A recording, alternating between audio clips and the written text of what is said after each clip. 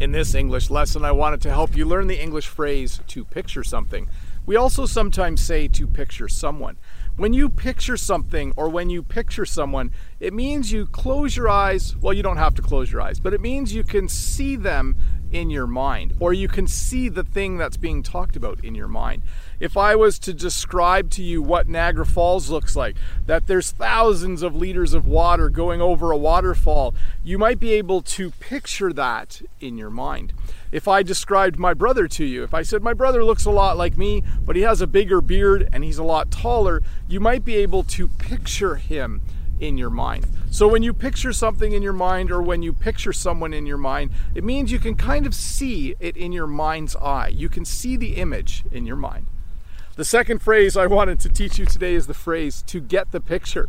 To get the picture simply means to understand something. When you describe something to someone, or when you're explaining something to someone, and if at the end of the explanation you say, okay, do you get the picture now? Do you get the picture? It basically means, do you understand? So if I was to tell someone to do a job on the farm, if I said you need to dig a hole, it needs to be this deep, it needs to be big enough for us to plant a tree, do you get the picture? Basically what I'm saying to them is, do you understand the instructions that I've given to you? So to review, when you picture something or when you picture someone, it means you can kind of see that thing in your mind, or you can see that person in your mind. And when you get the picture, it means you understand something. Sometimes people don't get the picture, and that means that they don't understand something. But hey, let's look at a comment from a previous video. This comment is from Stella, and Stella says this: "My husband needs to lose weight for his health, but he doesn't like exercise. I want him to change his tune.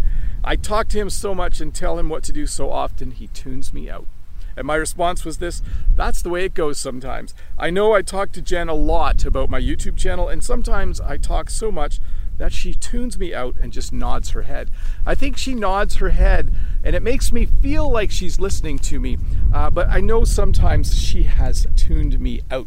And I think that's what happens sometimes. I agree, Stella. Sometimes when you talk to someone for a long time about one thing, sometimes they will tune you out because maybe you've just mentioned it too many times.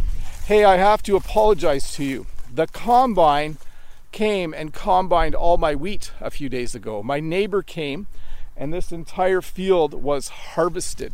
That's what I mean when I say combine. You can see that I'm stepping through these large windrows of what's called straw. And another neighbor will come in a few days and will bale all the straw.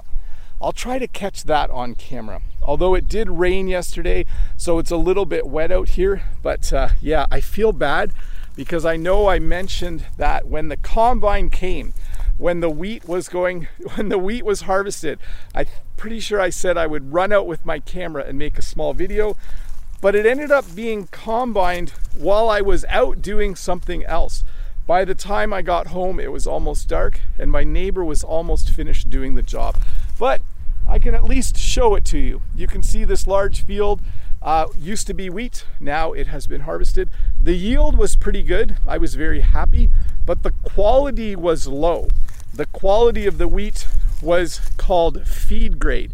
That means it's good enough to feed to animals, but not to people. So I was a little disappointed about that, but oh well, that's farming. Anyways, have a good day. I'll see you in a couple days with another short English lesson. Bye. Hi, Bob the Canadian here. Thank you for listening to this English podcast lesson. If you would like to support me in the work that I do as an online English teacher, please visit patreon.com/BobTheCanadian.